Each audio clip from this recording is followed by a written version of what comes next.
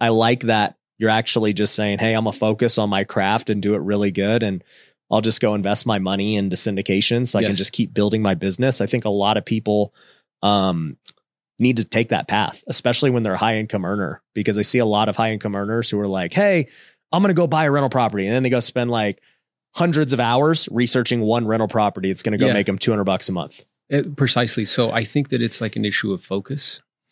And what I believe to be true is like the average human has like 27,550 days on planet Earth. It's about 75 years in the industrialized world. Women have a tendency a little bit more than men, but that's what's average. So as somebody who's entrepreneurial, you see money everywhere. And there's 10 out of 10 opportunities everywhere.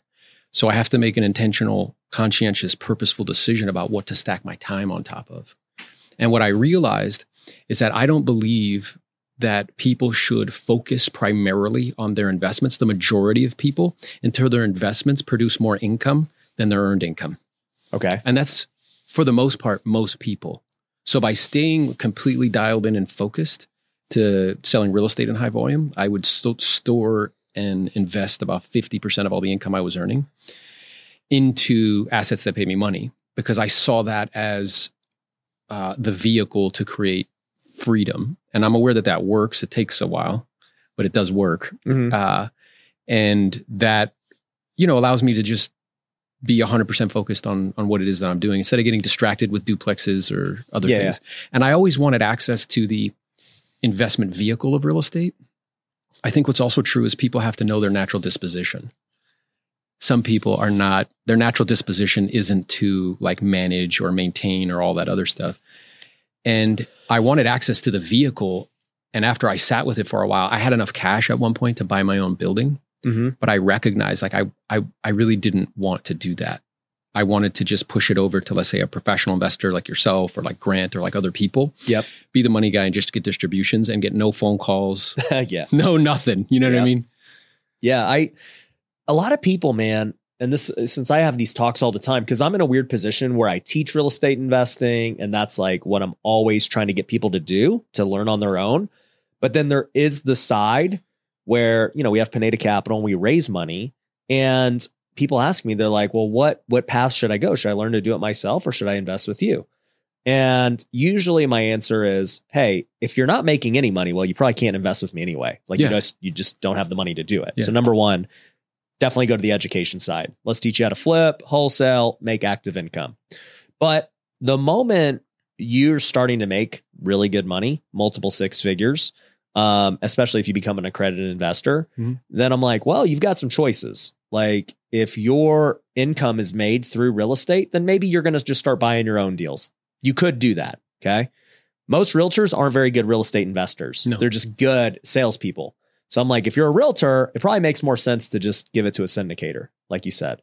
But if you're not in the real estate industry, man, this is where I like draw the line. And I'm like, hey, if you're making all your money in content, or you're making all your money in some random industry, you trying to go learn real estate and manage one property and do all that stuff is not smart. You should just do your core business, give it to somebody you trust, and just keep focused on making more money with your core business. Yeah. And to your point, I think if you're not at the accredited level, like let's say making $250,000 a year and have done that continuously for a few years, all of the money should be invested in yourself. Yes. To get to a place where you're earning enough income where you can actually have enough to store somewhere. Yeah. And then from the syndicator's perspective, again, do I give up some return? Sure. Do I give up some tax advantages because I'm an LP and not a GP? Mm-hmm. Yes. What I'm gaining is time. Yeah. And with that time, I can pour that into other things that will make me much more money over time.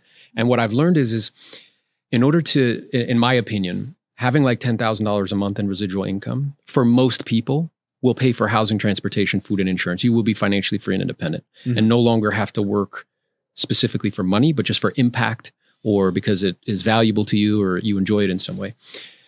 And to be able to get to that place, if I'm spending a lot of my time trying to get involved with investing instead of my craft, I think that it becomes a distraction. Oh, no, 100%. People just have the false narrative that they need to start investing now. Immediately. Right away. And I'm like, dude, you're broke. Okay. Yeah. You don't need a rental property. Yeah. Trust me. Yeah. Okay. You're actually going to probably get foreclosed on because you're broke. Yeah. So let's take a step back and worry about just crafting, or honing our skills and our craft so that, we can start making some good active income. Yeah. And I think people think that the mechanism to financial freedom is the type of assets you hold or how you hold them. Mm-hmm. It's really your income. Yeah. It's the main, it's the most powerful thing that you have to build wealth. Mm-hmm. And what I've recognized is that if you can learn and make yourself valuable to the point where you can earn a meaningful amount of money, if you can get a couple $1 million working at 6-7%, yeah, you're it good. starts to add up. It starts real to add quick. up. And then you can, again, once housing, transportation, food, and insurance is covered, now you can be more bold in your decision making. Yeah. You could be more bold with choices or vehicles that you're going to get involved in. Or, hey, I'm going to do this content thing and I want to go full out. I no longer have to worry that my family's lifestyle is going to change one bit. Yeah. So let's talk about time management and opportunity cost, because that's kind of what you're referring to. And, before we jumped on this podcast, I was giving your boy over there, Jose Luis, who was on an episode a couple of years ago. Yeah. You both are in a similar boat. You both are top producing agents. Mm-hmm. You both are in EXP. Mm-hmm. You're the only reason he has any kind of downline at all. Yeah. Because you're in it and doing all the work. Yeah. But nonetheless, you guys are both doing education as well. Correct. You both are investing in syndicate. I mean, you guys are pretty much doing the same thing. Correct. Right? Where, with all those different income streams, do you focus your time at? Yeah. So there's two mental maps that have radically changed the way that I think. And until recently, truthfully, I had a rudimentary understanding of leverage. I thought I knew what leverage was. I didn't.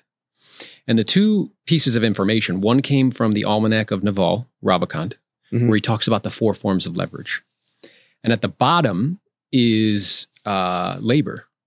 And it's the lowest form of leverage because labor gets sick, it gets tired, it quits, it wants more money, goes to a competitor, that sort of thing. But it's better than having no leverage. The second highest form of capital, as it goes up, it gets more powerful, is capital. Capital works 24 hours a day, 7 days a week. And it doesn't get sick, doesn't get tired, right? And those are the two pieces of leverage or forms of leverage that over the last couple hundred years, major institutions and individuals have used to create massive wealth. Because eventually, if you have enough capital, you can buy all the labor you need.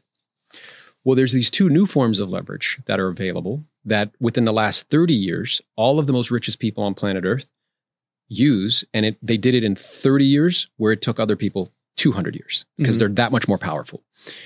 And that's content, which is your game, which is media, because that works 24 hours a day, 7 days a week with no geographic borders or boundaries. So if I put money into a building, it works 24 hours a day, 7 days a week in a building, but it's limited in its capacity. If I put it into content, that works 24 hours a day, 7 days a week, wherever there's an internet connection. And what most people don't realize what the real value is that the audience compounds. Yeah, for sure. Because as the audience compounds, you can service that. And you're a perfect example of that. So that's the third highest form. And the highest form is software. It's code. Yeah. Because code has no geographic borders or boundaries either. And it also costs almost no money to duplicate or replicate once it's been created once. So if you look at all the richest people on planet Earth, Larry Ellison, Oracle, code. Zuckerberg, code. Tesla, code, right? That was the first mental map that caused me to take pause and be like, hey, this is a pattern. And I believe that if you want to create favorable outcomes, you need to recognize patterns and then use them. The second piece of information came from Hormozi, because there's a 5-minute clip on YouTube where he talks about the opportunity ladder. And when I started to really think about that, and the example he gives is let's say you work at a laundromat and you do laundry. It's well, do you have any leverage? No. Then it's all right, well, let's say you manage a laundromat. A little bit of leverage, but not much. Let's say you own the laundromat. You only have one form of leverage, which is labor. And that opportunity now is limited in capacity because you can only serve people within a 15-mile radius, right? Then let's say you franchise a laundromat. Now I have another form of leverage, which is capital. I can use other people's money to build out other, laundromats. And because I've added another form of leverage, now I can do it anywhere across the country. And it turned $1 million opportunity to a $100 million opportunity. Then let's say you create software for laundromats that makes them more profitable, more efficient. And all you do is take a small, tiny rip, like 2 pennies off, gross sales.